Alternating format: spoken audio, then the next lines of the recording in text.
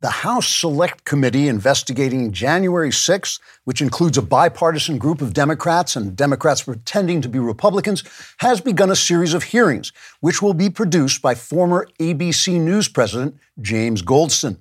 According to congressional insiders, the TV veteran was brought on by the committee to make the hearings appear to be, quote, a blockbuster investigative special that no one watches, instead of a mere cynical political ploy that no one watches and then makes fun of afterward, unquote.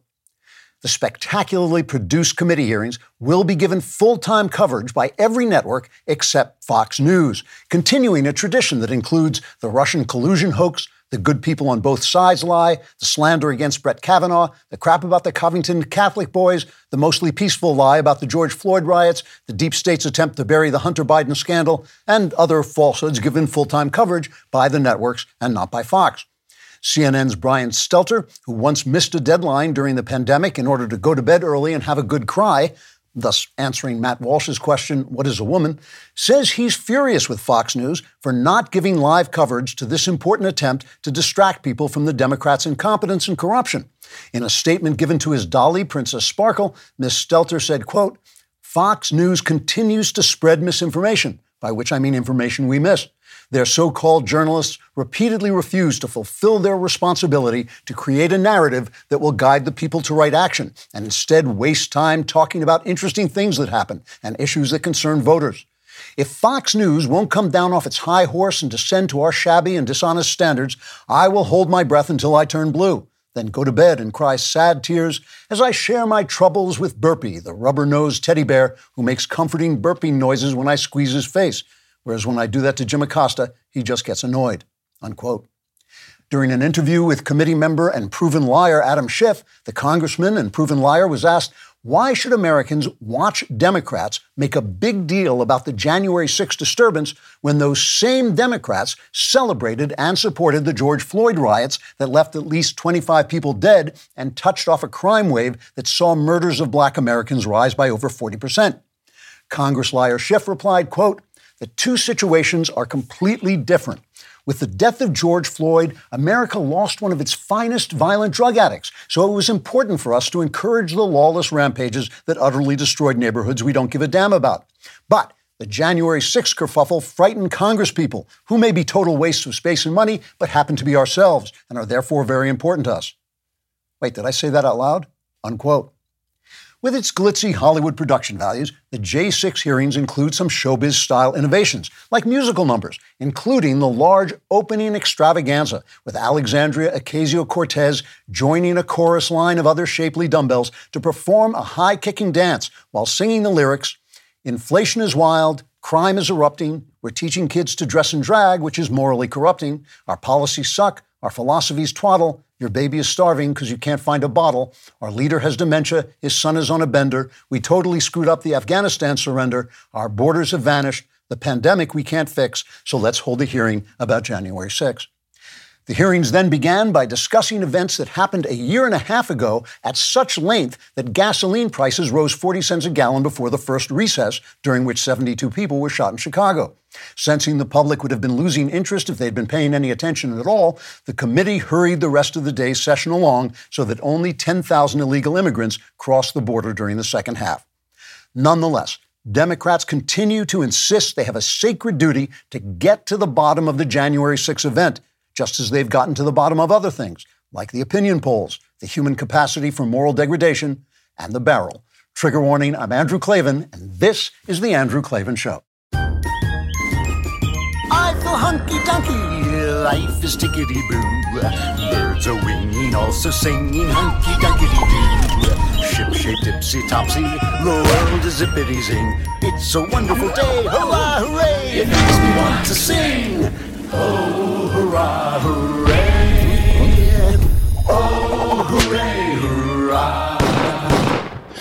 All right. The vast right-wing conspiracy known as Klavanon continues. We're going to talk about Matthew McConaughey charming conservatives out of their Second Amendment rights, a little bit about this stupid J6 hearing, and we'll talk about the real story behind Top Gun 2 Maverick, which I finally got to see. This is a good time to subscribe to the Daily Wire because we need your support. You like the stuff we're doing. We want more of it. You don't want to give money to people you hate to watch things that insult you, basically. You could do Daily Wire and chill. Now, we're conservative, so you have to get married before you chill, but still do Daily Wire and chill. And also, it will get you into the mailbag, but we have no idea how. We can't figure out how to get in the mailbag, but there is a way. But you have to subscribe first. Also, give us 5 stars on wherever you get your podcast. It's very important to us.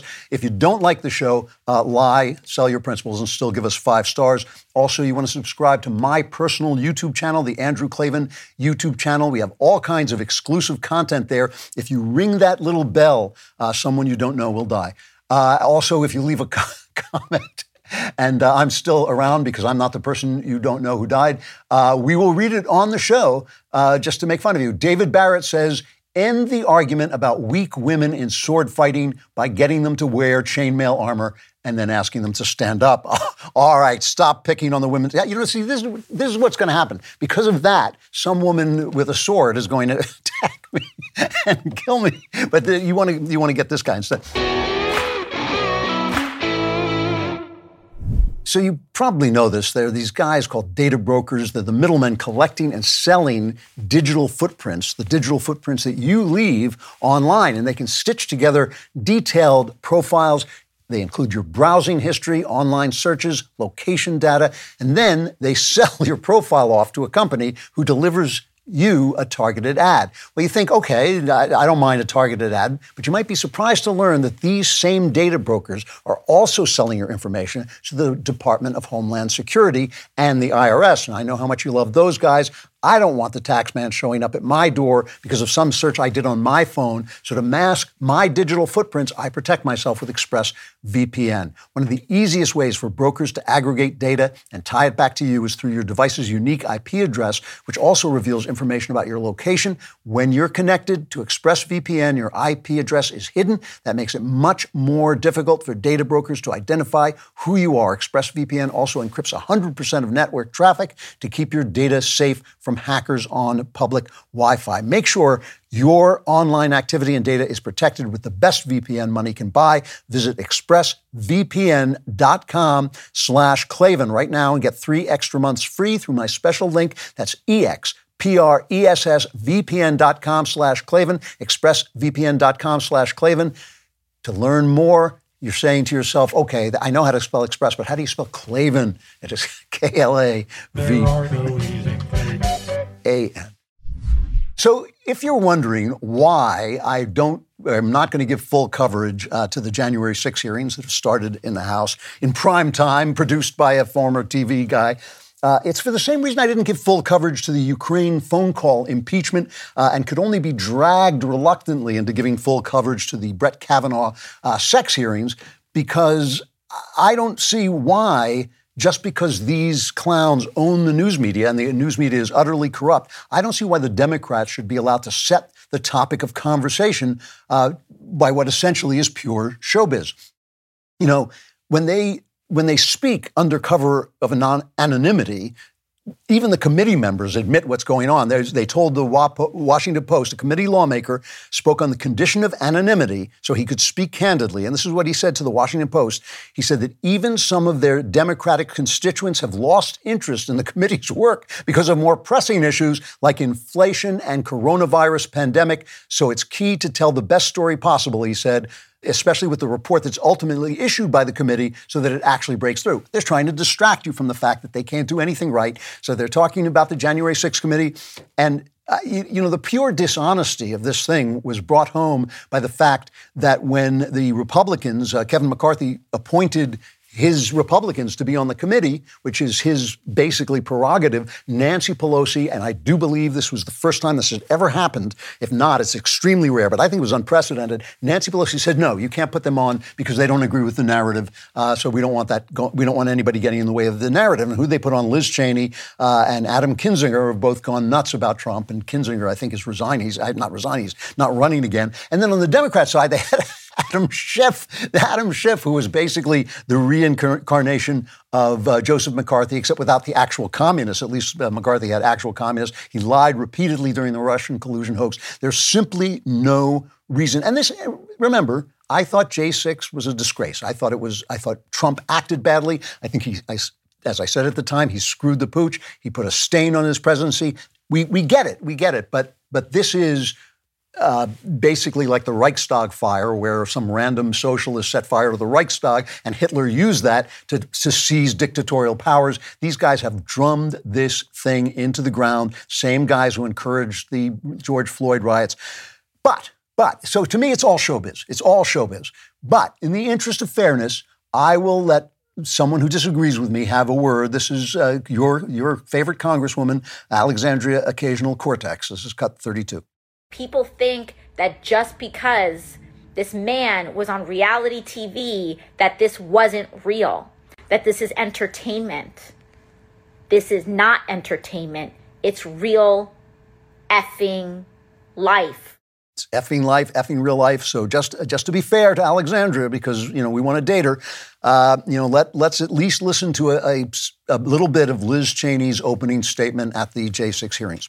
The Inquisition, what a show. The Inquisition, here we go. We know you're wishing that we'd go away, but the Inquisition's here and it's here to stay. Oh, boy. She's she's right. That was more like real life than a show. The underlying issue here is the showbizzing of everything, the turning of everything into narrative, into imaginary tales that are supposed to take over your imagination and make you forget the real things that are happening. I mean, you will notice that the Democrats are constantly saying inflation skyrocketing, crime is skyrocketing, people are pouring across the border, all of this stuff is going wrong, and they keep saying, well, it's our messaging. It's our messaging, right? I talk a lot about the information crisis, which is the fact that the internet has swamped us with information from everybody. There's no way to tell who's lying, who's telling the truth. You have to go through it yourself. It takes twice as much time, 5 times as much time as it used to take just to put this show together, just to make sure I'm giving you the facts and not made up stuff. And the establishment gatekeepers, left-wingers, all of them left-wingers, have panicked because now you're getting information that they don't want you to have, where they were dedicated to feeding us narratives. So now they have just completely corrupted every business, Hollywood, academia, the news media, to try and take back control of the narrative, to try and force people to hear only what they want to hear. And it always takes the same shape. First, they ask for compassion for a theoretically oppressed group. Then they link that compassion to a series of policies meant to expand their power. And then if you don't like the policies, they tell you you don't have compassion. You're bigoted or you're phobic because you oppose their policies. So the truth is, it's all narrative now. It's all narrative because they think they can sell everything through narrative techniques. And they think they destroy our cities with crime, they destroy our lives with inflation, they destroy our borders, swarms of illegal, and they keep saying the problem is messaging, which means they have to use their considerable power, and it really is considerable power, to keep anyone else from getting another message out. And that's why they wanted to form that disinformation committee. Homeland Security was going to decide for us what was and what wasn't disinformation. And then when people objected and said, this is 1984, they said, oh, it's the messaging. We didn't get the message out right. We didn't announce it right. So it's true, their announcement was a little bit clumsy. Here's their announcement about forming the disinformation committee. This is cut 30. The Inquisition, what a show. The Inquisition, here we go. We know you're wishing that we'd go away, but the Inquisition's here and it's here to stay. Oh, boy. I'm only half kidding about the Inquisition because what has happened here, and I've said this before, I think it was my son, Spencer Clavin, no relation, who made this point first, that this is a lot like the invention of the internet is a lot like the invention of the printing press, which fueled the Reformation, right? It fueled the breaking away from the Catholic Church, which led to hundreds of years of religious wars and persecutions, people being set on fire by both sides, Protestants and Catholics. What they were fighting over, what were they fighting over? They were fighting over the human imagination. They were trying to decide who was going to colonize the human imagination. Was it going to be Catholics? Was it going to be Protestants, all the various sects of Protestants? And that battle is going on today, but in a much, much bigger and different way, because now we have science and now we have the internet that shows us the entire world. And so people who are ambitious think that they can now change not only what people think, they can change people's natures. They can change the cosmos. They can change the weather. They can eliminate bad genes. They can spread wealth where they think it should go. All this stuff you hear from Davos is part of this internet crisis, it's informational crisis that makes people feel that they can change not just change the world, but change the very nature of the world. And as Thomas Sowell, one of the great thinkers of our time, has repeatedly pointed out, the things that they imagine doing, it doesn't matter whether they work or not, as long as they make the people who imagine these things feel good about themselves, because they are living in their imaginations too. Here's the thing about the Showbizzing of America is it is bad, it's unhealthy for all of us. The whole secret to a full and healthy life, the whole secret to a full and healthy nation is not having an imagination, not having new ideas, not having visions. It's aligning those visions, your imagination, with reality, collaborating with creation so that you don't confuse what you want to be true with what is true. You don't confuse your desire for justice with cosmic justice, with the idea that the world can somehow be made just. Your plans have to change when there are real results, and your idea that you're somehow morally superior and should be imposing your ideas on others has to be put away because it was never, ever true. That's why you have to take extra care when talking with people who have big ideas but don't live in a world where they feel like they suffer the consequences. Billionaires who don't suffer the consequences for their ideas, guys like George Soros, academics who can sit around and say anything they want to their students and never have their ideas tested, and artists. Remember, the whole thing about being an artist is you are given the talent to invite other people into your imagination. And if you're good, you can do that very well, but you have to hope that that imagination is an honest imagination that is really giving you a true vision of the world formed in collaboration with reality. That's not happening. And I want to show you the effects of that because they were all over the place this week, starting with Matthew McConaughey. So if you're anything like me, you hate the grocery store, broken bags, bare shelves, it's all such a chore. So I go online to goodranchers.com. It makes meat buying easy, and their steaks are the bomb. The best part is it's all American meat. It ships straight to your door. The service can't be beat. You can buy a single box, but I think you should subscribe because their meat really rocks, and store-bought meat isn't the vibe. They never add hormones or antibiotics. Lock in your price with a subscription. It's perfect economics. Their beef is delicious, chicken better than organic. Grocery stores sourcing is suspicious, and they're starting to panic.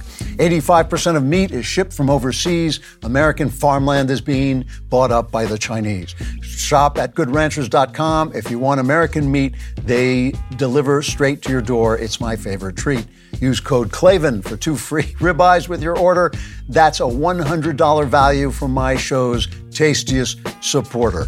And I know you're asking, how do you spell AK-67? Because that's my rap name. It's AK-67.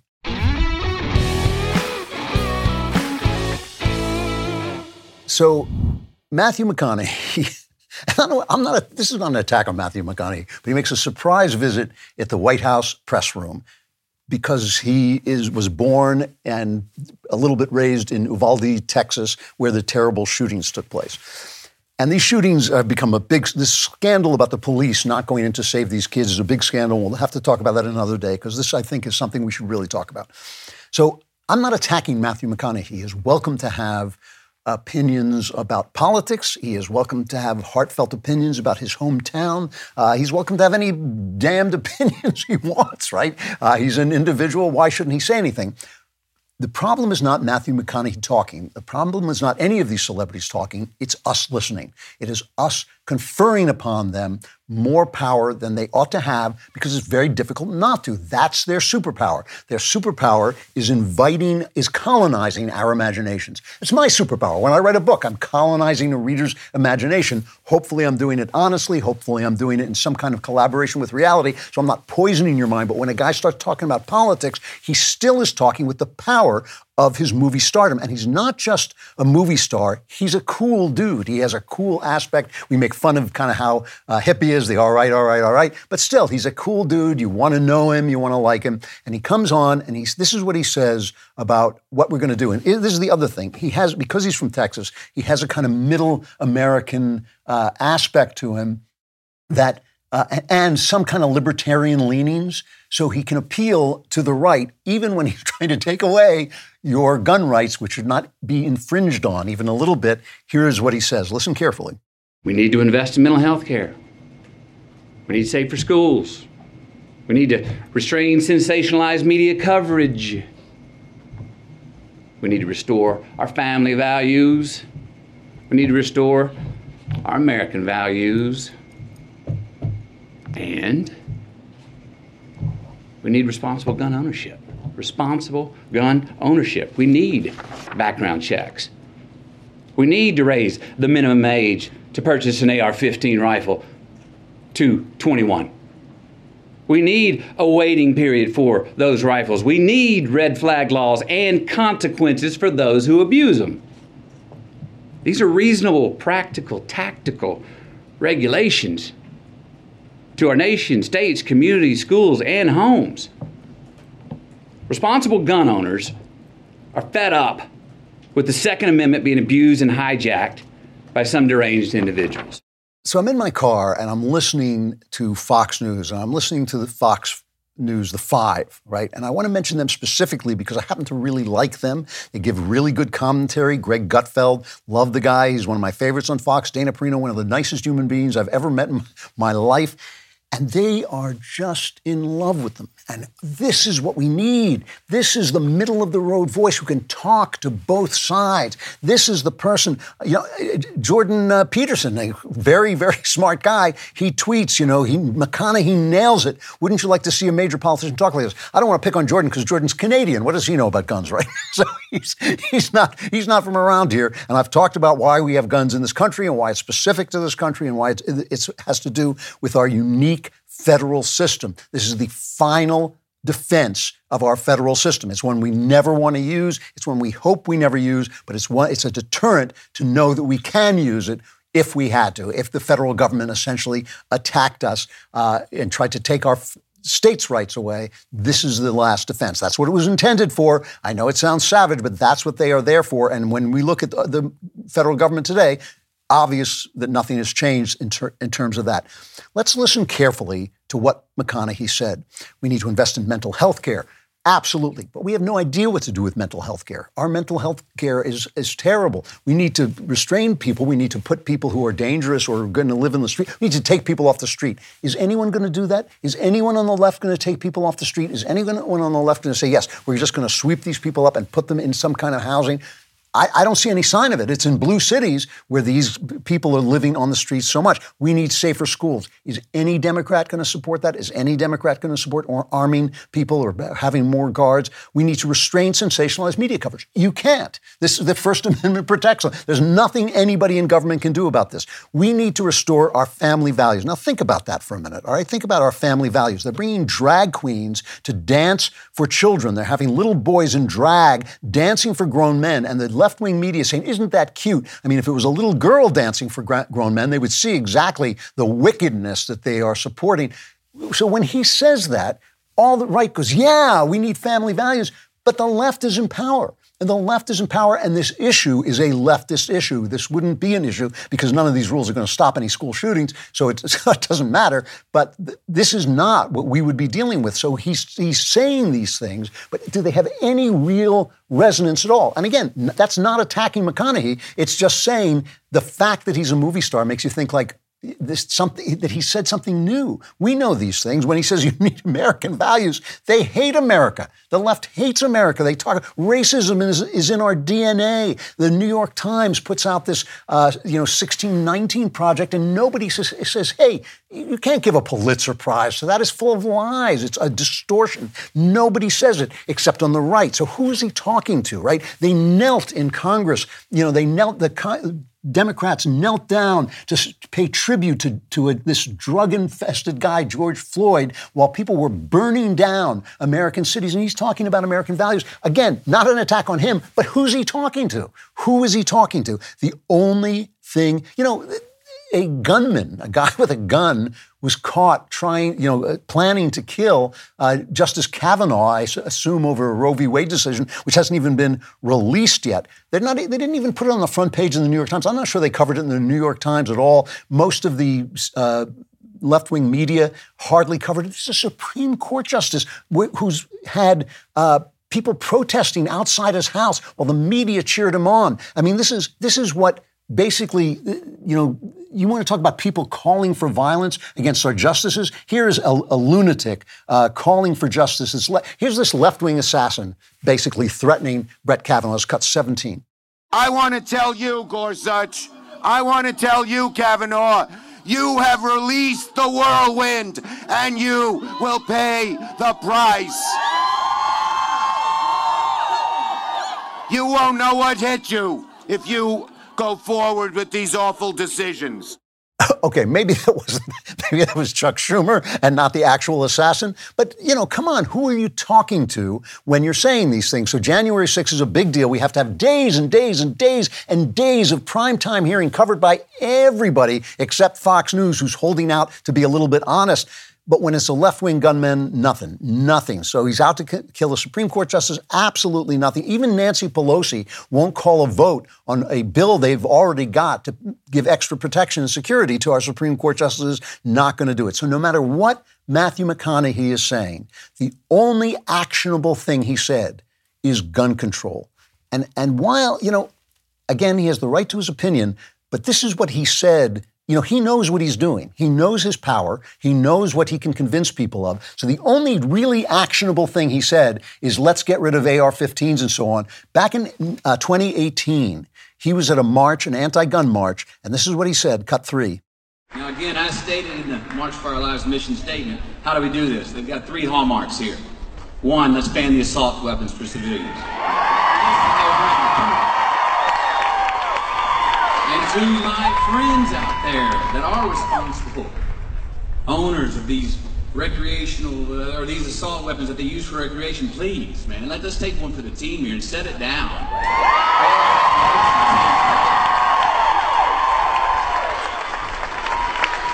Number 2, let's restrict the capacity on the magazines. I mean, look here. In the state of Texas, we have a 3-shell limit to hunt migratory birds. Do the math, you get my point.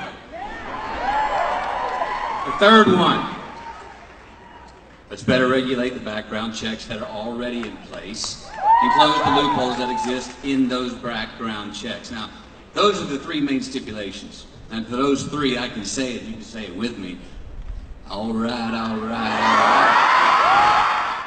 So I didn't hear anything about American values there, about family values there, about mental health care there, which makes me feel that he's using his celebrity, his power as an actor, to throw out these sops to the right, and the right is falling for it, while really what he's saying is take away the, AR-15s. And when he says that, he says, that you have these things for recreational purposes, just lay them down. They're not for recreational purposes. That's not why we have gun rights. You may use them for recreational purposes, but that's not what we're fighting for. We're not fighting for the recreation of these weapons. We are fighting for the essential freedom of states' rights, of keeping the federal system in place from a federal government that has been taking it away for years. They've been taking it away by saying, it's interstate trade. You grow a vegetable in your backyard. That's interstate trade. We can regulate that. They do it all the time. They've done it with the EPA. Your bathtub, well, that's a waterway. That's a public, we've decreed that's a public waterway. We can regulate your bathtub.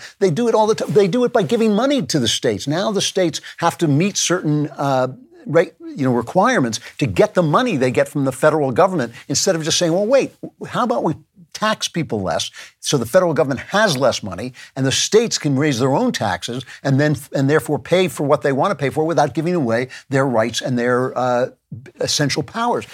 The federal government has been encroaching on states' rights for at least 50, 60 years.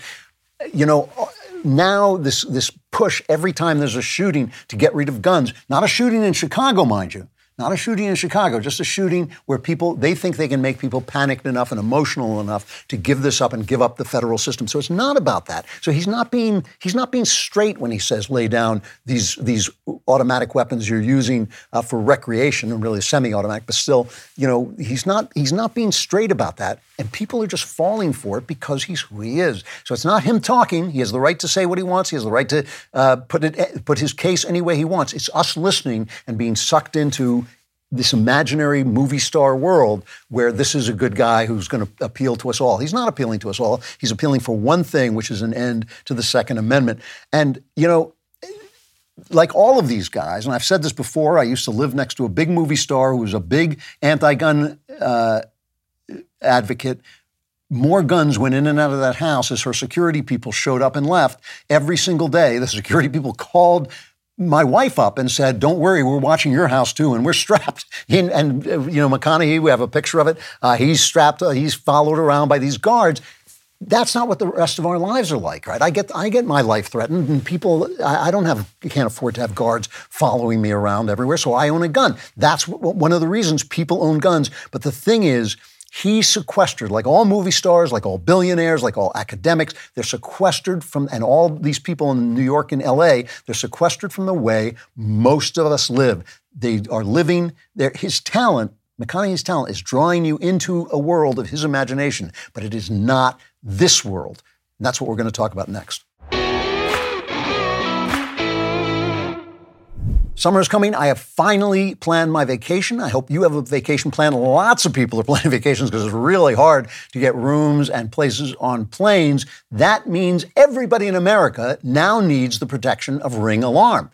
And I know what you're thinking. You're thinking, Ring, the video doorbell that lets me talk to people no matter where I am if they come to my door? Yes, but Ring also makes an alarm. A Ring Alarm is an award-winning home security system with available professional monitoring when you subscribe. And best of all, you can easily install it yourself. Ring didn't stop there. They've changed the home security game with Ring Alarm Pro. When it comes to protecting your home, you should go pro with Ring Alarm Pro. Ring Alarm Pro is a next-level security system. CNET calls Ring Alarm Pro a giant leap for home security. Ring combined a home security system and a Wi-Fi router, so it helps protect your home and secure your network.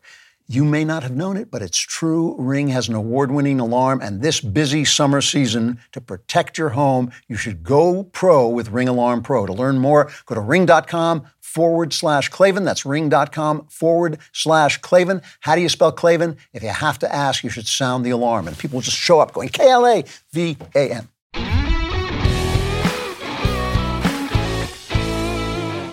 So let's talk a little bit about the real world where crime is getting out of control in many of these cities that were, when it was in control. It was in control for a long time, 20 years. We still have low murder rates, but they're just climbing at a rapid rate. You've probably heard that Chesa Boudin, this George Soros liberal prosecutor in San Francisco, was recalled. He was thrown out of office by a vote, I think, of 60%. It was 60% when I last looked at it. They were still counting the vote, 60% in favor of recall. So even in the most left-wing place, this happens a lot. The old saying that a conservative is a liberal who's been mugged by reality. Well, they were mugged by reality. San Francisco is a hellhole. It used to be the most beautiful city in the country. I lived there briefly. It was a beautiful place. It's now unlivable.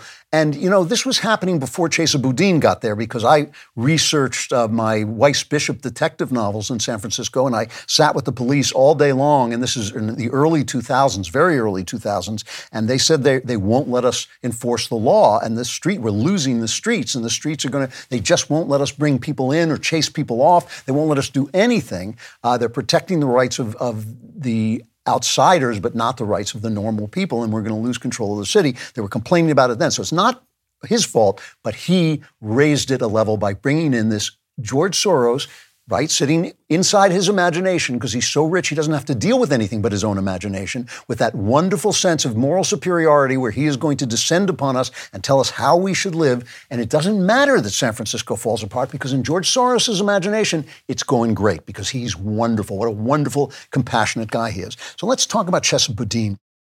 I want to talk about how Chesa Boudin was created in the first place, okay? He's on a Vox special. Now, Chesa Boudin is the son of Kathy Boudin, who was arrested in the 1960s and 70s. She was heavily involved with the terrorist group, the Weather Underground. And in 1970, she and Kathy Wilkerson became fugitives from justice following an explosion of a bomb in Greenwich Village. I remember this. There was a picture of Dustin Hoffman, a young actor at the time, carrying his artwork out of the neighboring brownstone because it almost blew him to kingdom come. 1981, Boudin and several former members of the Weather Underground and the Black Liberation Army robbed a Brinks armored car at the Nanuet Mall in Nanuet, New York. Boudin was the driver of the getaway vehicle, but she acted as a decoy, causing the security guards and a cop to put their weapons aside, and then her accomplices killed them. 3 people were killed. Edward O'Grady, an officer, and Waverly Brown were killed. And there was also a security guard was wounded, Joseph Trombino, and his partner, Peter Page, was also killed. Peter Page was also killed. All right, so that's his mother. And then he was raised by Bill Ayers and Bernadine Dorn. You remember them from the Obama years. They were also Weather Underground terrorists who set off bombs, although I don't think their bombs killed anybody, but they set them off in the Pentagon and other places. And so that's who this guy is, okay? So there's a special about him on Vox. And Vox interviews him and says, look, San Francisco is falling apart. And I want you got to listen really carefully to his answer here. What do you say to people who say you're letting the quality of life go downhill? This is cut 5. So how do you respond to community members who say the quality of life in the city is going down? The reality is that many of the problems we talk about when we talk about quality of life, problems of addiction, problems of mental health, problems of homelessness, are not problems the criminal justice system can solve. Putting people in and out of jail will not give them housing. It will not restore their mental health. It will not break their drug addiction. And so, to the extent I have a voice in this system, I'm going to be demanding that we get at the root causes of crime. It's Vice. It's not Vice, not Vox. Okay, one or the other. He's asked about the quality of life. And he says, well, the legal system can't handle drug addiction and homelessness and mental illness.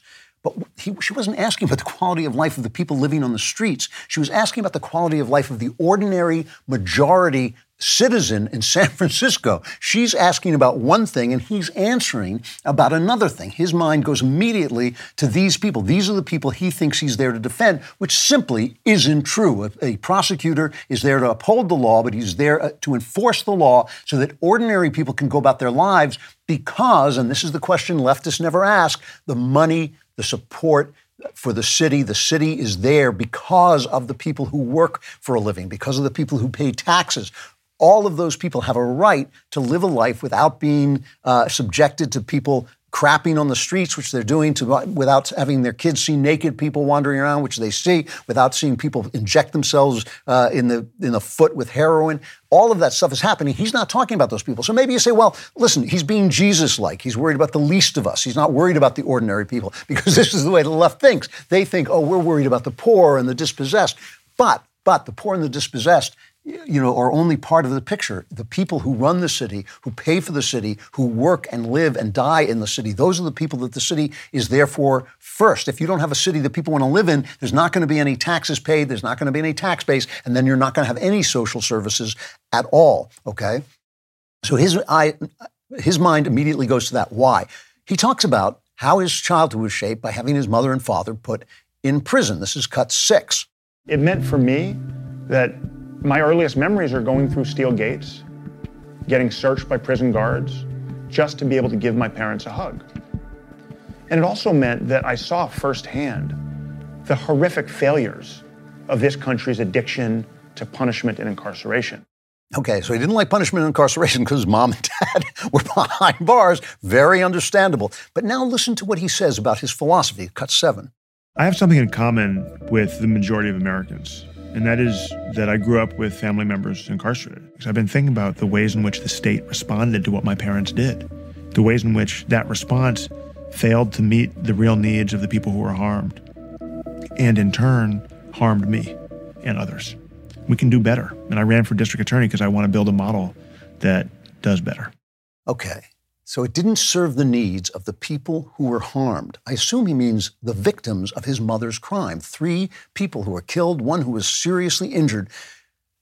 They never interview the victims. They only live in Chesi Boudin's imagination, which is what he's doing. He's drawing you into his world that was affected by the fact that his mother was a terrorist and a criminal, and he was then raised by terrorists and criminals, and this is who he identifies with. When he's asked about quality of life, he immediately goes to the quality of life of the criminals instead of the ordinary people. George Soros, too, because he's living in his imagination without any consequences for what happens when you stop paying attention to the norms, to the fact that people have to work and pay taxes and build a city and have a place where they can live and take their kids, or they're not going to live in that city anymore, and it's not going to matter what you want to do because you're not going to have the money to do it. You're not going to have the reason to do it. The city is just going to become a hellhole, as San Francisco has become. Do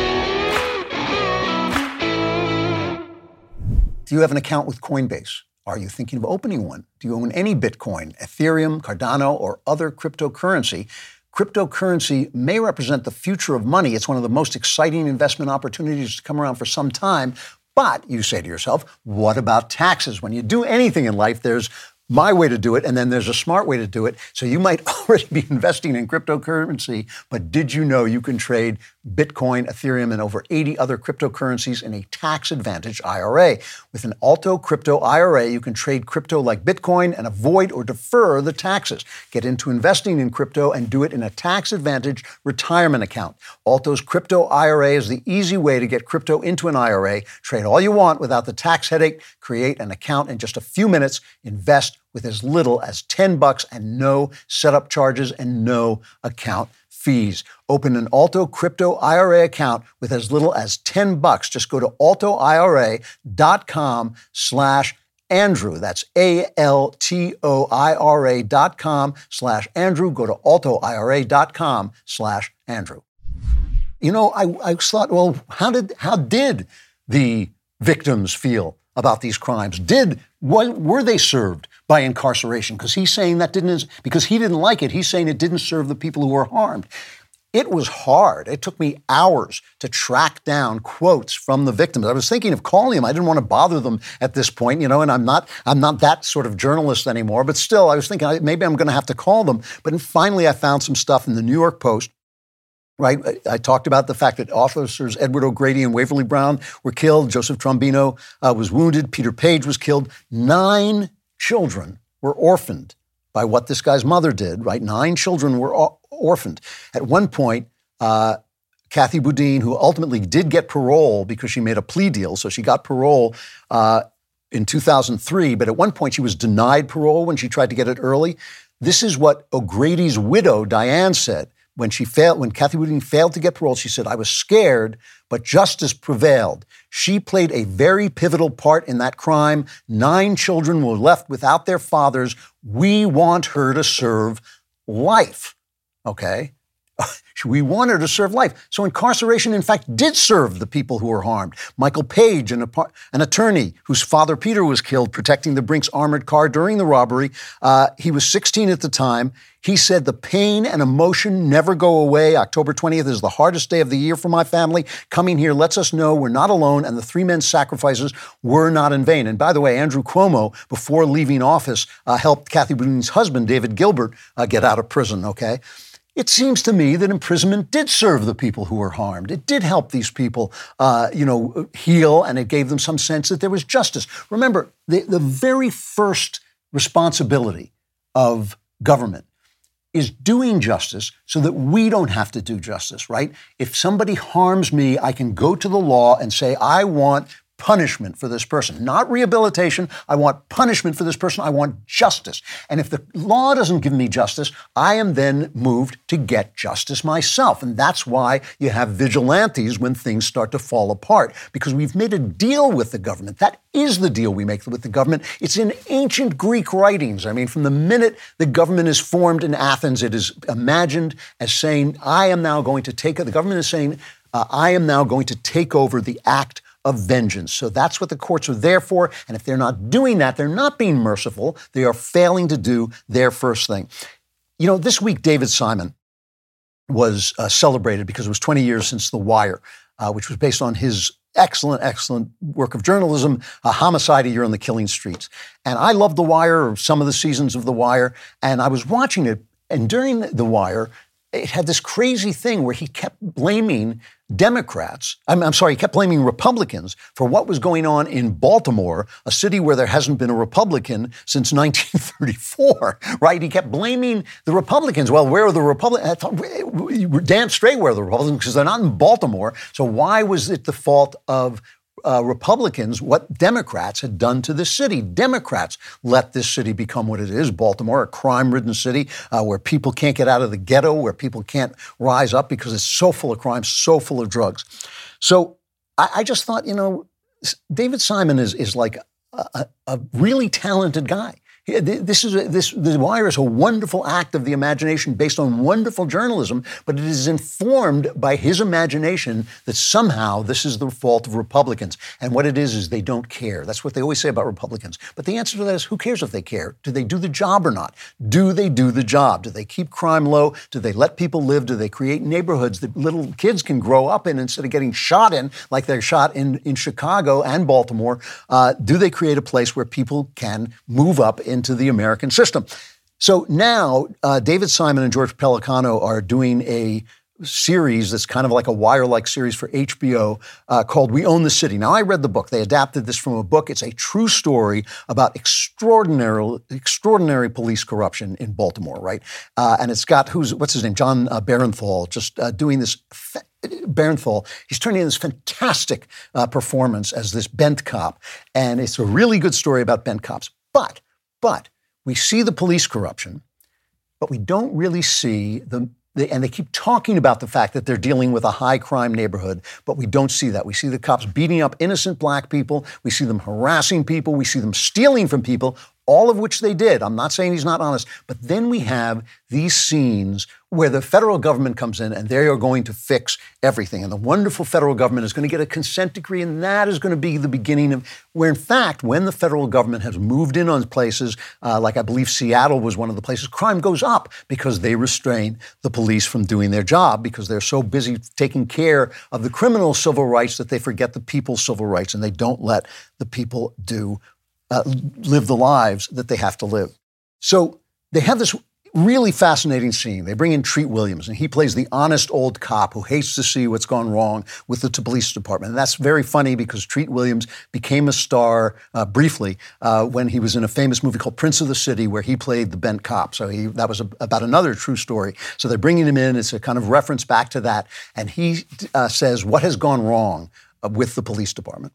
Everything changed when I came up with that expression, the war on drugs. What an idiotic thing to say. What the hell is a war on drugs? What does that mean? Waging a war against citizens. By definition, it's separating us into two opposing camps. The colonizer and the colonized. Albert Memmi, very good, yes. And with the war comes police militarization, SWAT teams, tactical squads, stop and frisk, strip searches, a complete gutting of the Fourth Amendment. It was like we're fighting terrorists on foreign soil. And you can't just blame the cops. We serve the politicians who thrive on being tough on crime. Zero tolerance. Zero tolerance. Quality of life arrest. Having a beer on your own stoop. Loitering. Spitting on the sidewalk. Existing. So that was a very clever little move because, he has a point about the war on drugs. The war on drugs, I think, was a terrible, terrible mistake. First of all, you never want to have a war on anything that's not an actual war. They're right about the police getting too tactical, getting all this tactical war equipment that makes them overreact and all this stuff. But that's only looking at things from one side. And then he starts in talking about quality of life crimes, zero tolerance, broken windows policing. Now let's talk about broken windows policing. That really came in with Rudy Giuliani and William Bratton in New York. It brought serious crime down 65%. The idea was that if your neighborhood is falling apart, you are going to act like it doesn't matter because you're not going to have any respect for a neighborhood that has no law in it, right? So basically they said, no, we are going to enforce even small crimes, no graffiti, no littering, no jaywalking, even, and people, rich people in New York, rich white people in New York were complaining to me that they were being given tickets for jaywalking. And I said, hey, they're getting tickets in Uptown for graffiti. You should get tickets for jaywalking. He's right. All the quality of life things should be enforced. That transformed the city. They did it again in L.A. Once again, it was Bratton went to L.A. and became the police chief. That brought crime down 32%. Bringing down crime brought New York back to life. It is falling apart now because they've abandoned this.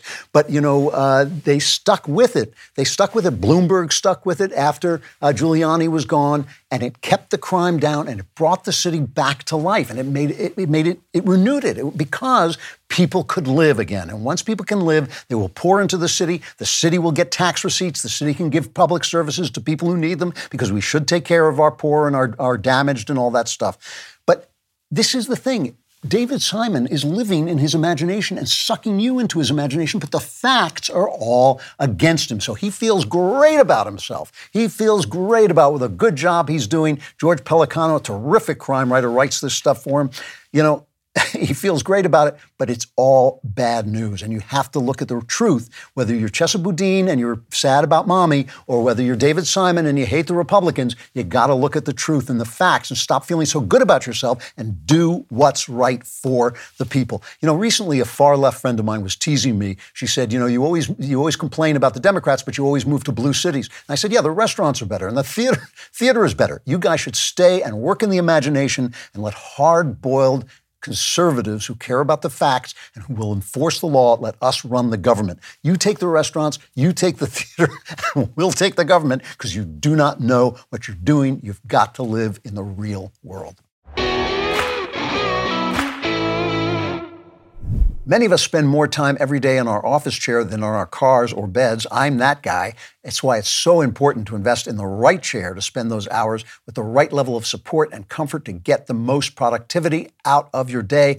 X-Chair has made my time at my piano. I use my X-Chair at my piano. It's made it not only more productive, but it is really a wonderful place to sit for any reason. Not only does X-Chair's patented dynamic variable lumbar offer the ultimate customized support, but the X-Chair can even give me a massage or heat up or cool down. And now, thanks to X-Chair's new FS 360 armrests, I can even adjust my armrest to the perfect position, and that's important when you're playing the piano.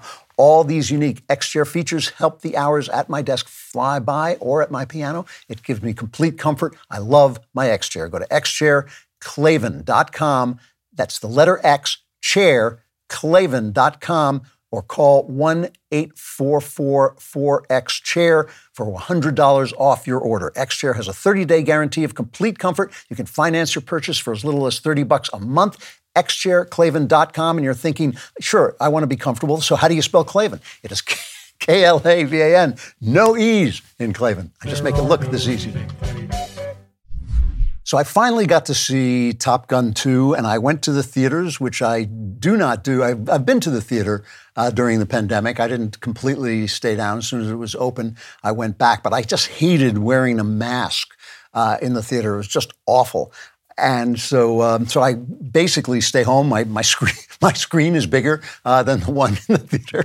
And but I thought, well, you got to see Top Gun in the theater. So I went, and some good things about the experience. It was cheap.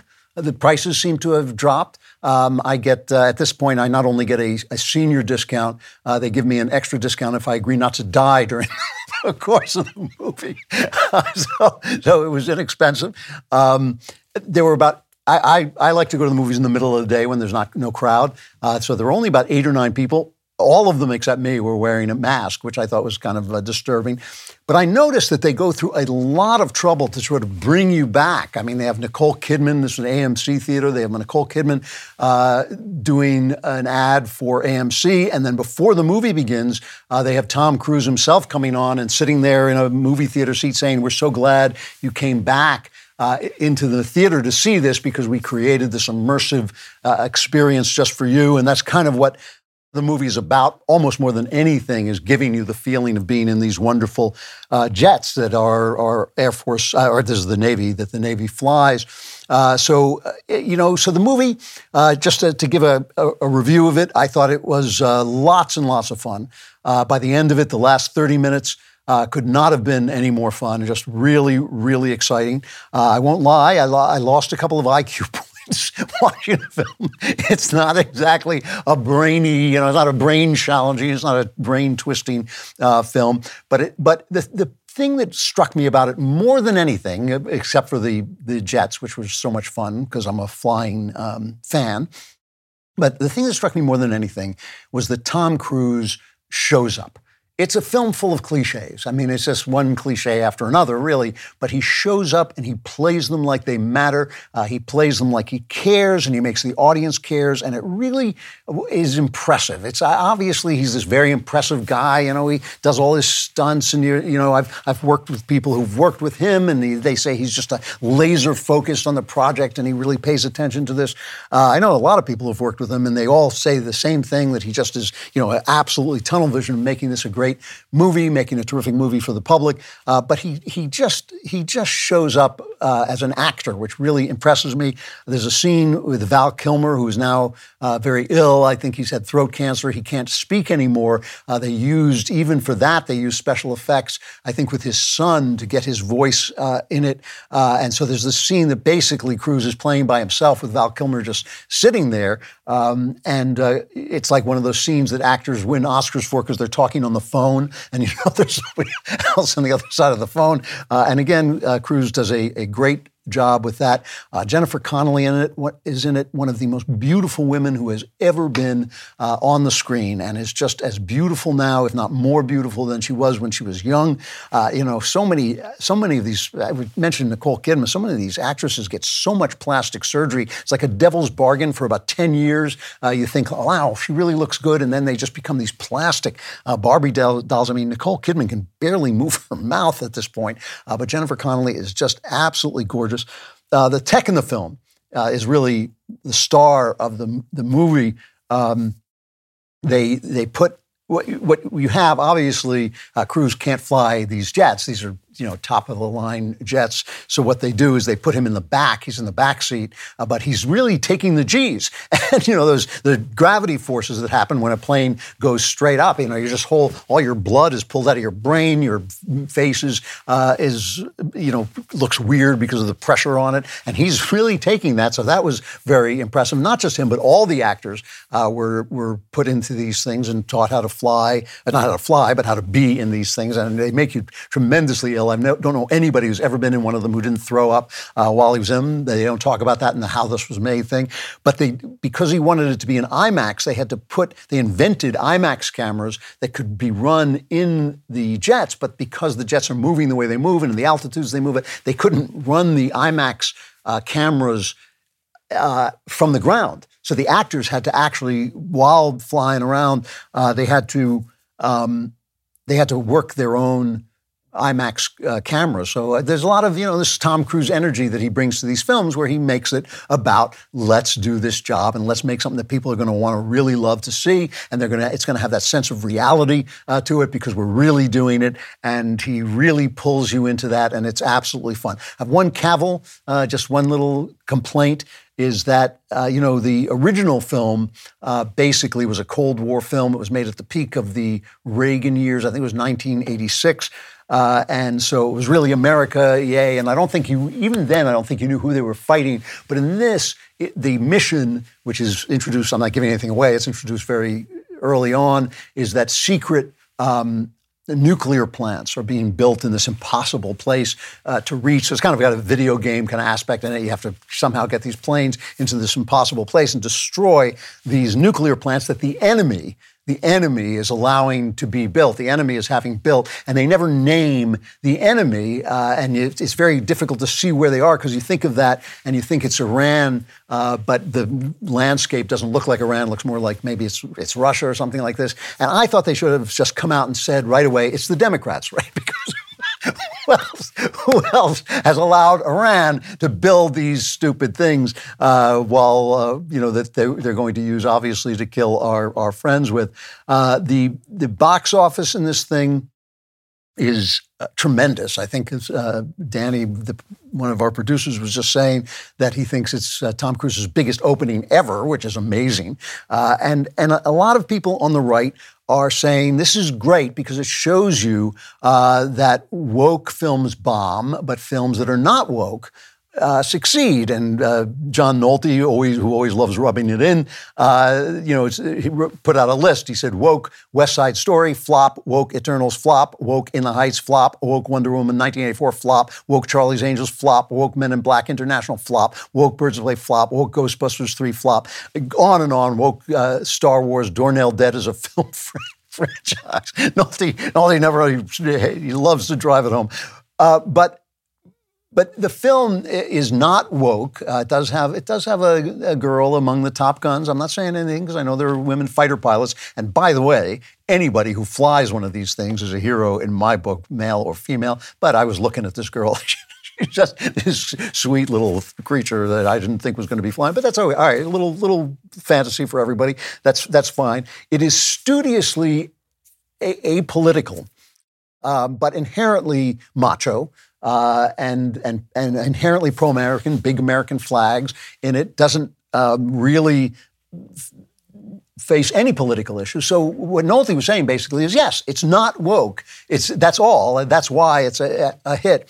And it's got the gay beach football scene. The original Top Gun was railed against endlessly for being gay. And somebody put out this, I remember this famous article where he traces as a gay relationship, I think, between Val Kilmer and Tom Cruise. It was a very funny article at the time, but there's a lot of, women and intellectuals pick on men on very macho scenes as being gay all the time. It's kind of this Freudian afterburner thing, aftertrace thing, but it's really ridiculous. Men do play games and do,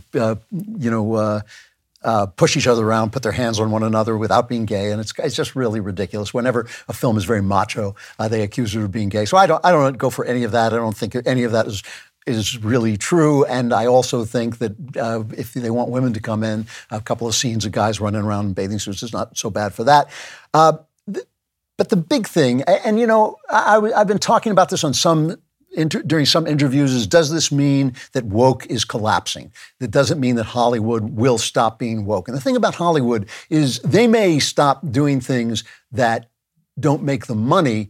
If woke doesn't make the money, they may stop doing it, but it's not going to change what they're selling us. So they're selling us leftism. They're selling us wokeism. They're not going to change unless we change them, unless we become a force to compete with them, and that's going to bring them back to the center. But that's the only thing that's going to do it. It's not because of money. People who tell you that Hollywood is only about money, don't know Hollywood because the money system is so complicated now. So what is it about this film that we can cheer about? And one of the things, of course, is that it is a slap in the face to China. The Chinese are unhappy about it.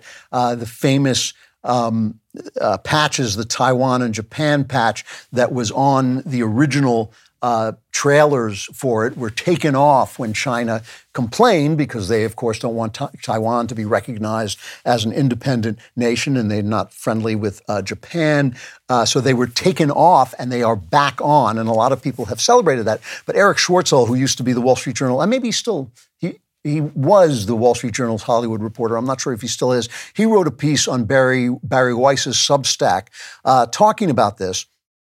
And he says they took them off because of China, and they put them back on because during the pandemic, our relationships with China soured. They soured during the Trump administration, and the investors, I think 12.5% of the money for the movie came in from China, was from China, and China, with the Chinese company, I think it was called Tencent or something like that, withdrew the money. So there was now the idea that, not only is China not going to give us big support for this film, but America will get angry at us for taking the patches off. So they put the patches back on.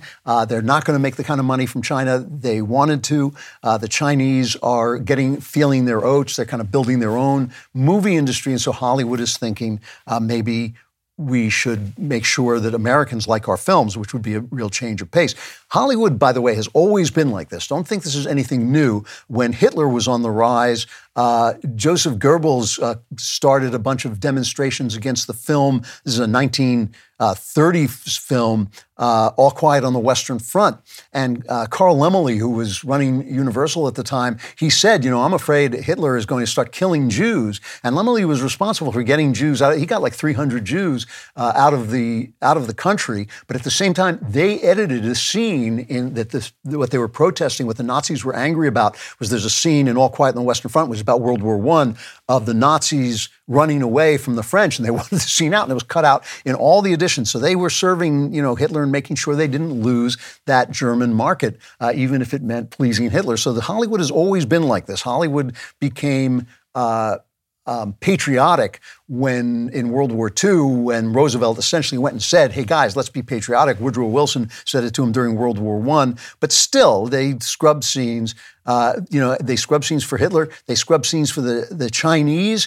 Anything that had anything about Tibet or Tiananmen Square or Taiwan has been taken off. According to Eric Schweitzel, they took out anything that had ghosts in it because that was too spiritual for the communists. Anything that had time travel that was too ahistoric. Anything with homosexuality because that was immoral. There were behind-the-scenes changes in Red Dawn, which was only released after editing out a Chinese antagonist. World War Z was revised to cut implications that the zombie pandemic started in China. Bohemian Rhapsody about Queen was edited so that Freddie Mercury wasn't gay. I don't know why they called it that. So you're not really seeing the death of woke. What you're seeing is an estrangement between the Chinese and Hollywood markets. That's what you are really seeing. And, with that, this is not a criticism of the film at all, because the film is just tons of fun. It really is tons of fun. I enjoyed every minute of it. It's corny. It's silly at times. The action doesn't make any sense in a lot of ways, but it is just exciting. It's thrilling. It's fun to watch Cruise be a movie star. He does it really well. As I say, he shows up and does his job. But without it being criticism of the film, I just want to reiterate this one thing, that we have to stop eating the scraps from under the left's table on this, I've been talking today about the Showbizzing of America. I've been talking about the fact that the left is just really good at this. They're really good at colonizing the imagination, and we are really good at doing realistic stuff. But we've got to start including the arts in our brief. I've been talking about this forever. I'm thrilled the Daily Wire is doing it. I'm hearing from people who say they're going to do it. I think the more, the merrier, but we have to do it boldly, and we have to do it without apology, because they're not apologizing to us, so we shouldn't be apologizing to them. We should be putting forward our conservative principles in art. We shouldn't be making propaganda. We should be making art, but there's no reason we can't have. It's all about assumptions. They assume that women need feminism. They assume that blacks are oppressed. They assume that gays are oppressed and that conservatives hate them and all this stuff. We have to make our own assumptions that freedom is better than slavery, that people have the rights to stand up against the government, that the government isn't going to bring the solutions. We have to do it. Anyway, this film, excellent film. A lot of politics went into making it as good as it is. A lot of market ideas went into making it as good as it is. But it is not the dawn of an unwoke era in Hollywood. That is only going to come when they have to compete with us and they have to change and reach the people that they now consider deplorable. I can't tell you how many emails I get from people who say, I said rockauto.com, and now I'm married, I have 7 kids, and an 8th one on the way, and my car runs, because rockauto.com, it doesn't just sound cool when you say it, it is the perfect place to go to get auto parts online. Go to rockauto.com to shop for auto and body parts from hundreds of manufacturers at great prices with their easy to use, incredibly easy to use catalog, all the parts your car will ever need at rockauto.com. Plus, you get to say rockauto.com, which not only sounds cool, it tells the girls you know how to fix your car without getting in your car and pretending to drive it because it doesn't work because you didn't get your parts at rockauto.com. Just go on and take a look at it. You'll see how easy it is to use. You'll see the prices are not just good sometimes, they are good all the time, and they're good whoever you are, whether you're a pro or a do-it-yourselfer. So go to rockauto.com and see all the parts available for your car or truck and write Klavan in their How Did You Hear About Us box so they know I sent you, and say it like you mean it. Say Klavan, Klavan. What is a Woman is a huge success. I don't know if you've been watching it. It's been trending on Twitter constantly. Matt Walsh is trending on Twitter. And thank you for supporting this film and supporting all our efforts here. This weekend, this is the Pride Parade in Washington, and we will be there. We had skyrockets. We had skywriters at the Women's March writing What is a Woman, and we'll have a mobile truck, several mobile trucks showing clips from What is a Woman at the Pride Parade. This is changing the gender ideology conversation. It's fighting back in the culture. It's never been more important and relevant. Celebrate Pride Month and the Pride Parade by watching What is a Woman. If you've already seen it, tell a friend to watch it. Help us strengthen our stand against the radical trans agenda, all the radical agendas, by sharing your support of the film on social and encouraging others to watch at whatisawoman.com. Go to whatisawoman.com to become a member and watch the film today.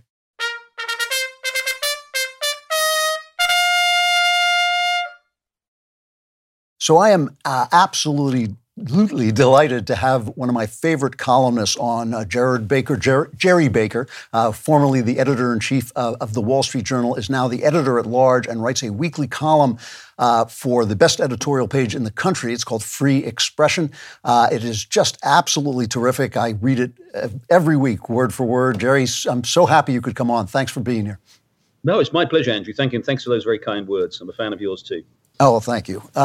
So mostly what I want to talk about is the press. Back in, I think it was 2017, the New York Times, exposed a terrible scandal of you were editor-in-chief, and you told your reporters to stop putting opinions into the news, especially anti-Trump opinions, but just opinions in general. And this was kind of reported as if it were some terrible scandal. First of all, I can't help but ask this. I've always been curious. Is that why you are no longer editor-in-chief? I mean, did that have anything to do with your not being editor-in-chief anymore? No, not at all. But you're right. It was a straight lie. There were lots of moments like that. Look, I should say that, the Wall Street Journal newsroom is terrific, and what we tried to do, and what they still do, and they do very well under my successor, is try to be perhaps the last holdout in the news business where we keep opinion and news separate. And that's what I was trying to do. There was a bit of a temptation by some people who've subsequently left the Wall Street Journal to change that. Actually, Andrew, you're right. I remember that New York Times article. I remember another one. I can't remember which news organization it was that picked up on something I'd said at a news meeting where I'd said it was very important that we aim to be fair to Donald Trump, as we did to everybody. This apparently was also scandalous, that we were apparently the idea that we should treat subjects of our reporting with fairness when some people don't like them is apparently a scandal. But yeah, no, it had nothing to do with the newsroom was terrific. People did come together. There were a few dissenting voices, but it was a turbulent couple of years. But after I'd been doing the job for about 6 years, and I decided it was time to go and do what I really love doing, which is writing. Yeah, no, and you are terrific. It is a great column, but I can't help. I read the Journal every day, and I still think it's a terrific paper. It is now the newspaper of record. We have no other one, but still, even in the Journal, but all throughout the news industry, I see words creeping in that are inherently editorial.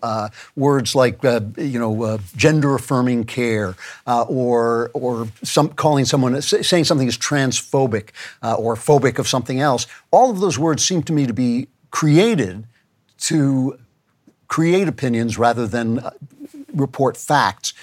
Is that something that anybody is ever going to turn on? Is that something anybody ever talks about?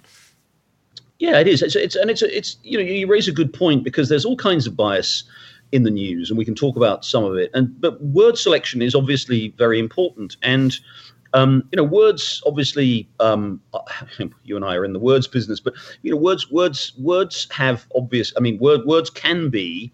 They should be. They should be simple devices to convey meaning, right?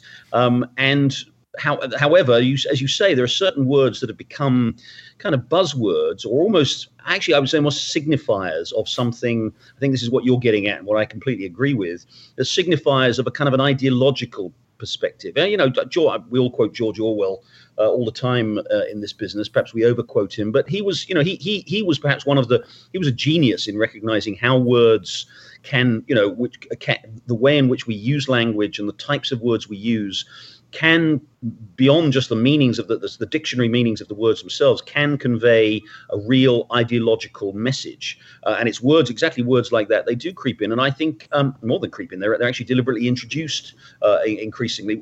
Again, one of the things I did as editor was to try to avoid. Look, language is wonderful. The English language is absolutely wonderful. It can be colorful, vivid, incredibly descriptive. But it does also have to be, we have to be very careful about using words in ways that our readers understand where we're coming from, that they trust us. I'll give you a really good example, Andrew. One of the things I did have a lot of trouble with some people at the Journal, and indeed some people outside, which was this idea about using the word lie. A lot of people wanted us to say in our reporting that Donald Trump lied, and I resisted this. I said I wasn't flat against it. If we have the evidence to support the proposition that Donald Trump lied about something, then of course we could do it. But lying is a word. There's a tremendous burden of proof involved in using the term lie. You have to know the person's mindset. You have to know that the person who used whatever word it was, whatever he or she was saying, actually knew that it was false and intended to deceive. That's actually quite a high burden. Again, a high bar. Now, again, it can happen. We can do it from time to time. People perjure themselves. We know that that's clear lie. But I was conscious that and then it's very interesting, Andrew. That then became, other newspapers then started to say it all the time. They put it in their headlines. Donald Trump lies about the election. Donald Trump lies about this, whatever. By the way, as a matter of opinion, I think Donald Trump does lie quite a lot. I mean, a lot of politicians do. He probably more than most. But this became a kind of, it was less about the word itself or the meaning or trying to convey the story, and more about the signal that they were kind of that it was a sort of, they were demonstrating their membership in the resistance, I think is what it was. That's what people wanted to do. And so those words, I was very careful to avoid using words like that. It does seem to me, I've been a news junkie my whole life, and it seems to me, I was a small town newsman with Adam Nagurney, who went on to be one of the top reporters at the New York Times. I remember Nagurney lecturing me on my liberal bias. But once he went to the New York Times, it became all liberal bias. It seems to me that things have gotten much, much worse. Do you agree with that? And if you do, why has it happened like that? I do completely agree. I mean, I think it is now, it's gone. Look, as you say, the New York Times, I've been reading the New York Times for 30, 40 years. It's got a terrific staff. There's a high, talented people. They do a lot of very good reporting. It's always kind of, lent to the left without any question in its reporting. But in the last few years, I think particularly since Donald Trump, it has become, it's news reporting is invested with an ideological agenda. I mean, almost relentlessly, almost all of its reporting. Again, there are some good exceptions. There are some glaring exceptions, but it's the same with the Washington Post. It's the same with major television networks. They've always lent that in that direction, but they've always had sort of guardrails, or they've had a kind of a break on them where they actually understood the importance of at least maintaining some trust with viewers or readers, to maintain some semblance of objectivity. That has gone, I think, in the last 5 years. Why has it happened? A number of reasons. I think the most important. I think the reaction to Donald Trump is part of it, but I think the reasons go deeper than that. I think a lot of it is to do with the types of people who now work in journalism. When I started out in journalism in the 1980s, it was becoming true then, but it wasn't as true. It wasn't as clear as it is now. But the journalism used to be a craft, really. It used to be done by people who weren't particularly. They hadn't necessarily been to Ivy League or best universities. They were talented, intelligent people whose only desire was to find out information, to get facts, to report it, to reveal it to an audience. I think beginning in about the 60s and 70s, probably accelerated by Watergate, and then certainly through the 80s and 90s, Journalism became a job that is done by highly educated, expensively educated Ivy League types. And those people, they don't want to just find out. They think it's kind of beneath them just to sort of find out the story. They want to tell people how to think. They are thought leaders. They are, intellectuals. They're people who you want to drive an agenda and drive forward a particular view of the world. And I think that's really part of the problem here. And then if you couple that with the way in which our universities have gone in the last 20 years or so, Andrew, which is this monolithic left-wing progressive ideology, they're coming out of these universities steeped in that, absolutely sort of marinated in this left-wing progressive ideology, and they go straight into newspapers and television companies and social media companies and everywhere else now, and they bring that agenda with them. And I think that's become really a almost terminal challenge for the news business. Yeah, you wrote a column very recently. What was it called? It was called "Political Narratives Are the Media's Default in Times of Tragedy." And I remember, as a news writer back in the 80s, the idea of issues. Everything was an issue. And usually I thought it was just a cover-up because they wanted to write about sex, so they would find an issue that would give them a chance to write about sex or violence, whatever they thought was going to bring in. But now you write, your lead on this is a crippling fallacy that characterizes our modern media is the idea that every event that rises to the level of news must connote some wider societal or political crisis that can only be remedied by government intervention. First of all, could you give a couple of examples, or at least a specific example of that, and talk about whether there's any way of curing that mindset? Because it's a very subtle point, but it's also it's a subtle point that's obvious once you see it. Well, the obvious examples, and I was writing that right in the wake of I think both the Buffalo shooting, the white supremacists who shot those black people in Buffalo, and then after the Uvalde school shooting in Texas. And look, I'm not suggesting those terrible events don't raise serious questions about the society we've become and what we need to do to remedy it. But there's a whole complex of factors that go into some terrible event like that. A combination of whether it's mental illness, whether it is the availability of guns, whether it is political ideology in the case of the white supremacy. There's a whole range of things, and there's just. And I think the media just seize on these issues to promote one particular narrative, to protect one particular idea. And as I said in that opening paragraph, it's always about there's always a problem that government needs to fix. It's always something that requires government action. And again, I think that oversimplifies the world of news in a way that I think is extremely unhelpful, because it's not providing the reader or the viewer with actual information, with reporting on the story. It is immediately leaping to a set of essentially ideological conclusions, ideological prescriptions that the reader is supposed to listen to. And again, I really think, Andrew, that the loser here ultimately are the news organizations themselves, because people cease to trust them. If they think that they are the New York Times or CNN or the Washington Post, whatever it is, every time there's a news story, they're going to use it to promote a particular view. People aren't stupid. They can see that. They can see that this is an agenda that's being promoted. And they think, I don't really need to read this anymore. I don't have to read what these people are telling me, because I know exactly what their message is. And instead of the ability to actually find out the information, find out the news, is being attenuated by this desire to make sure that everybody understands the larger political message. If you step back from just the news business for a minute and look at this increasing, left-wing bias, which I guess is the best way to put it, what do you think the larger effects are? I mean, it seems to me that all these people were so upset about Donald Trump, but the minute I saw Trump, I thought, the news media is jet fuel to this guy. I mean, he would never have gotten anywhere near the White House if it weren't for the news media. Is that blowing this out of proportion, or is that pretty close? No, I think that's right. Look, I do think I think the failure of the media, Donald Trump, the rise of Donald Trump himself, and of the success of his 2016 campaign itself, is itself an enormous rebuke to the media, because they didn't, and by the way, I to some extent include myself in this, because when he came along in 2015, I didn't think he was going to win the Republican nomination. Sure. Because I think it's a reflection of how out of tune the mainstream media. Sorry to use that phrase, I do hate it, but it means something. People understand it. How out of tune the most of the media have got with a large large portion of the American people. It is, I was genuinely amused. I think a few years ago, I think it was maybe after George W. Bush was elected in maybe 2000 or maybe the 2004 election.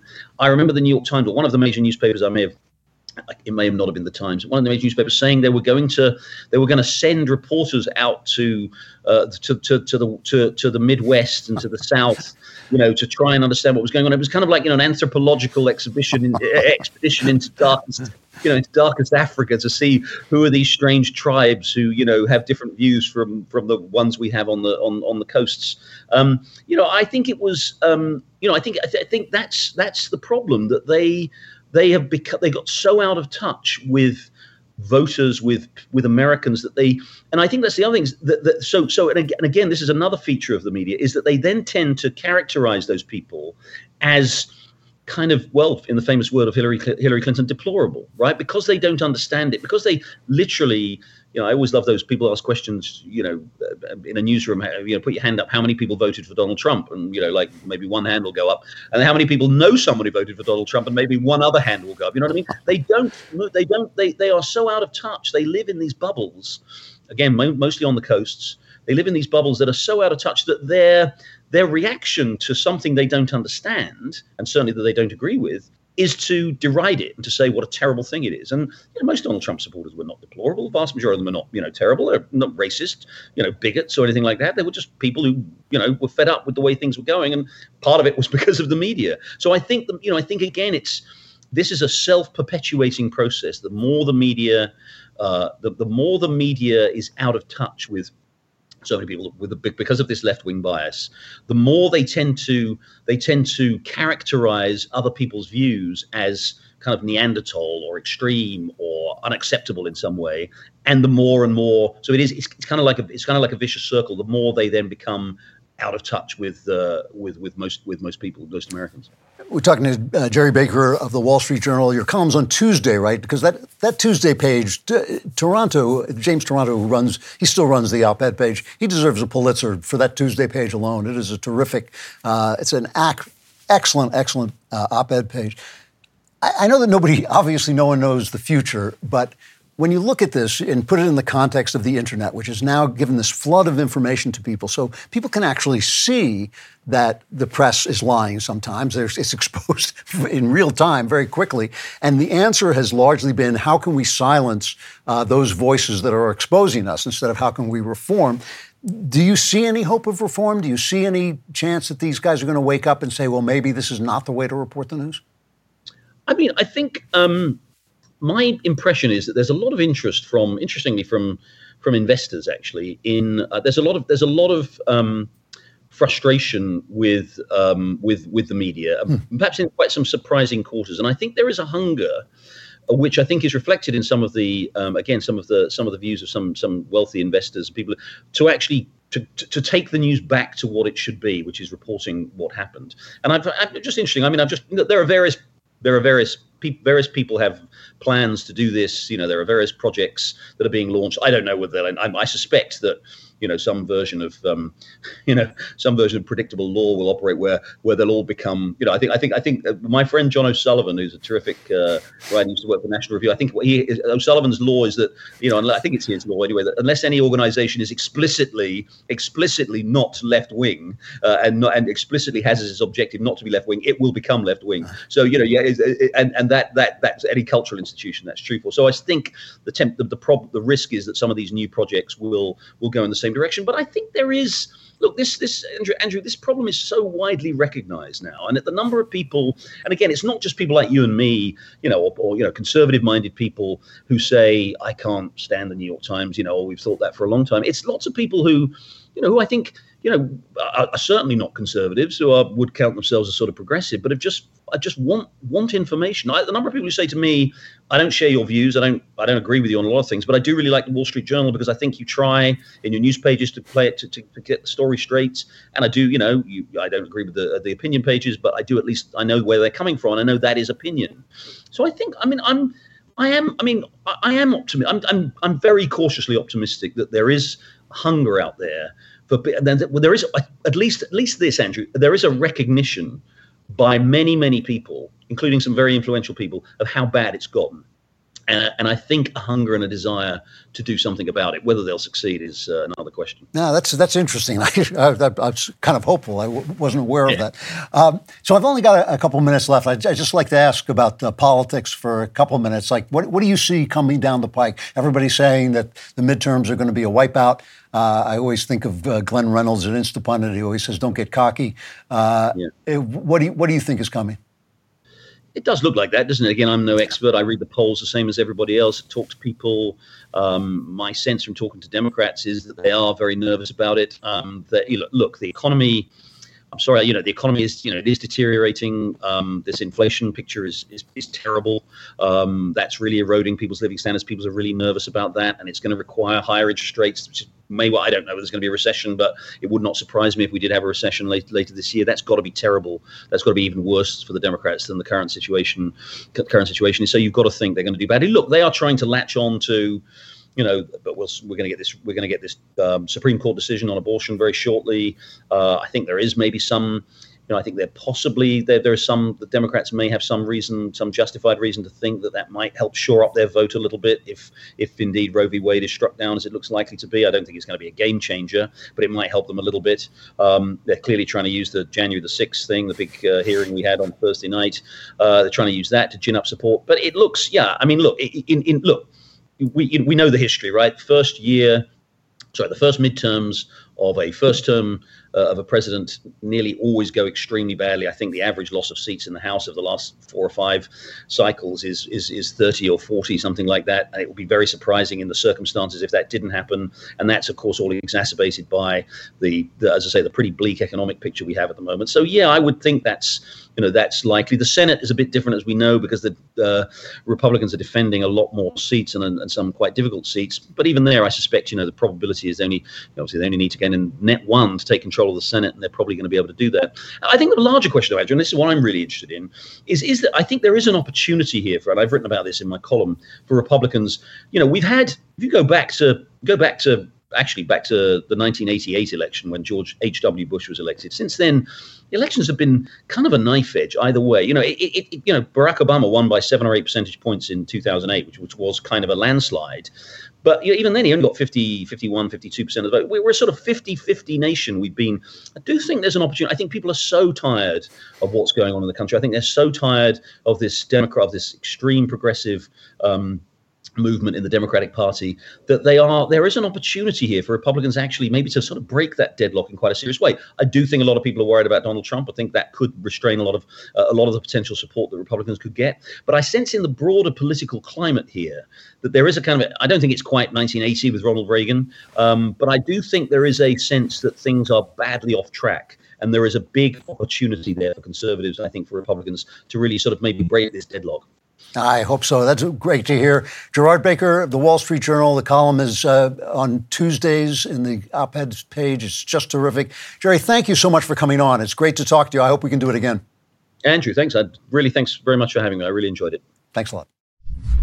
So we've been talking all day about the imagination, and I'm sure in your imagination you're now seeing a kind of dark cloud, a sort of black-blue cloud coming over the horizon filled with demons and winged creatures that are coming to devour all your happiness. That is, in fact, the Klavanless Week coming towards you, and it is just as bad as imagine it to be. Whether you will survive or not is an open question, but the answer is no. However, before you enter that black cloud, I would like to solve all your problems for you, so at least you go happy. So here is the mailbag. All right. Yeah! All right. This is from Don. Hi, Klavan. This question I wanted to ask you after reading your books. I feel your response may offer some guidance to me and many others whom I know have this question. Where was God during these school shootings? I know this has been asked as much as there are stars in the sky, but I will not lie. The faith of my wife and I was shaken by the Uvalde tragedy. We have an 8-year-old son, and all I could think when driving home was, how could a loving God allow children to be gunned down? I look in the mirror and see someone completely unworthy of the grace and mercy provided through Christ, which leads me to question why them, the innocent, and not me. Well, first of all, let me congratulate you on understanding that the problem is not solved by bad things not happening to you. It always bothers me when people say, well, you know, a plane crashed and I lost my loved one and I therefore lost my faith. And I always think, well, why didn't you lose your faith when somebody else lost his loved one? You know, I mean, why couldn't you extrapolate from that to feel that there was no God? So I think I congratulate you on understanding that, you know, your good fortune is just your good fortune, right? Because these things do happen. We live in a world that is free, so people can commit evil actions, and we live in a world that is broken so that things happen that should not happen. And that's not to dismiss your concerns at all, because the question of how a good God can let children suffer specifically, I mean, people ask, how can a good God allow evil? How can a good God allow suffering? But the question of children specifically is one which, you know, even the Talmudic rabbis who wrestle with every problem down to its smallest detail have sometimes just said, we just don't understand this, because how can a child learn anything from suffering or from an early death? And you know, in the brothers Karamazov, there's a famous, horrible description where the atheist brother, it's about these four brothers, four brothers, okay, it slips my mind now, but one of them is an atheist, one of them is religious, and the atheist tells a long story about a child suffering and says, no thing that can happen after that will justify God. God cannot be justified after this terrible thing happens. It is, as you say, unlikely that I'm going to give you a definitive answer, but I am going to give you my answer, all right? I'm going to give you the way that I think about this.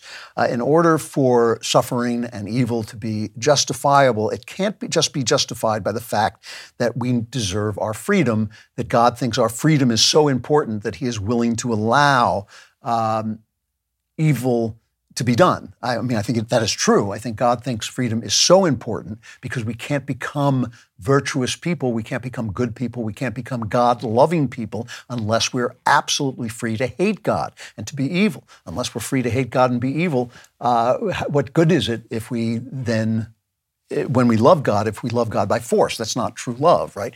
And so that is important to the system. But I think we have to go beyond that and say that God wants the good for everybody because he loves people, he loves us for some reason, and wants our good, and therefore is constantly, and you'll find this in your own life, he's constantly turning evil to good. But how can the evil of somebody being killed be turned to good for that person? It can't. So, you know, it's one thing to say, good came out of the Holocaust because it helped for the formation of Israel. You know, I've heard people say that, but that in no way erases the horrible suffering and deaths of all the people who died in the Holocaust. That tragedy remains there, indelible, and it is not erased by any good that may have come out of it. And here is the only answer I can give you, and it is speculative, but of course.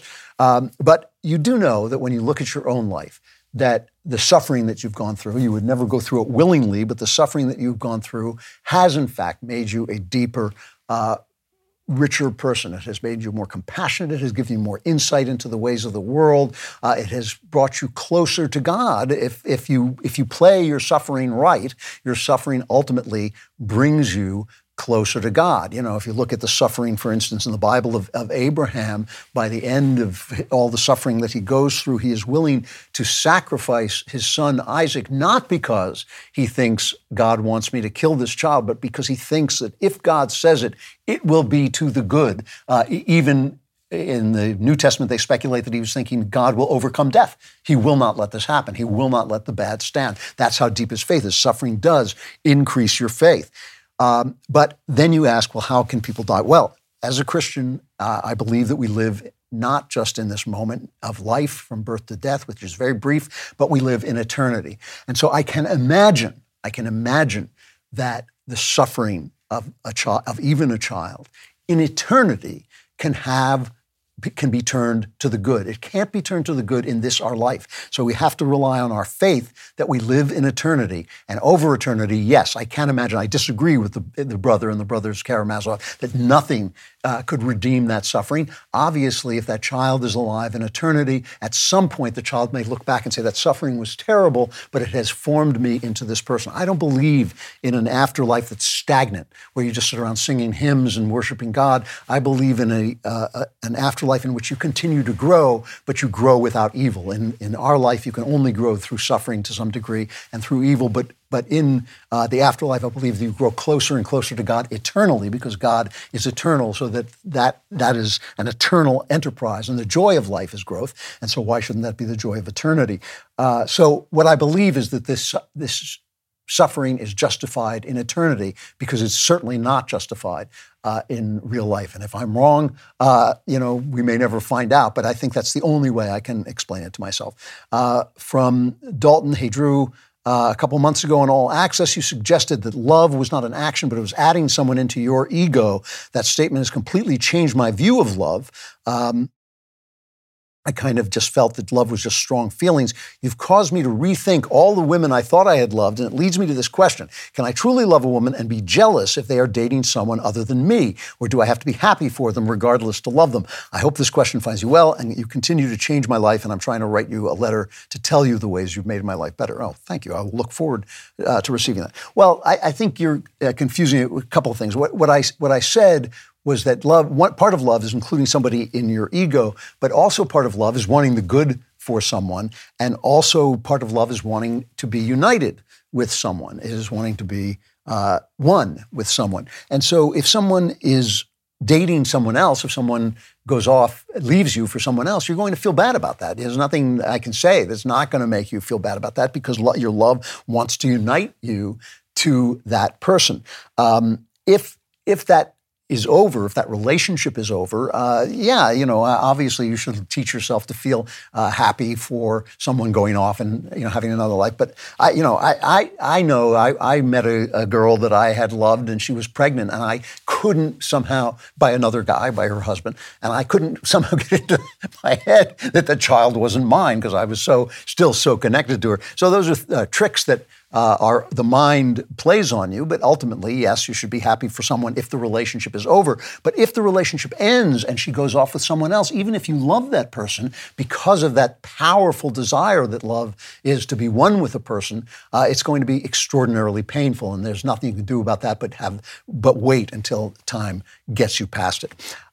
With that, I plunge you into the darkness. That darkness is now overwhelming you. The creatures that are inside the darkness are coming to get you. It's a disaster. It is the Klavanless week. I can't help you any longer because I'm gone. But I'll be back next Friday for those of you who survive and any new people who join the crowd. This is the Andrew Klavan Show. I'm Andrew Klavan.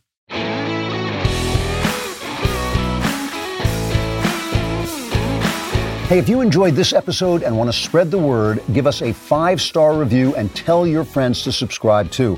We're available on Apple Podcasts, on Spotify, basically wherever you listen to podcasts. Also, remember to check out the other Daily Wire podcasts, including The Ben Shapiro Show, The Matt Walsh Show, and The Michael Knowles Show. Thank you for listening. The Andrew Klavan Show is produced by Lisa Bacon. Executive producer, Jeremy Boring. Our supervising producer is Mathis Glover. Production manager, Pavel Wadowski. Editor and associate producer, Danny D'Amico. Our audio is mixed by Mike Cormina. Animations are by Cynthia Angulo. Hair and makeup is done by Cherokee Hart. Our production coordinator is McKenna Waters. And our production assistant is Jacob Falash. The Andrew Klavan Show is a Daily Wire production. Copyright Daily Wire 2022. Today on The Ben Shapiro Show, the January 6th committee rolls out its primetime special with Liz Cheney taking the starring role, and we examine what the Democratic telethon did and didn't accomplish. One thing it didn't accomplish, lowering that inflation rate. That's today on The Ben Shapiro Show. Give it a listen.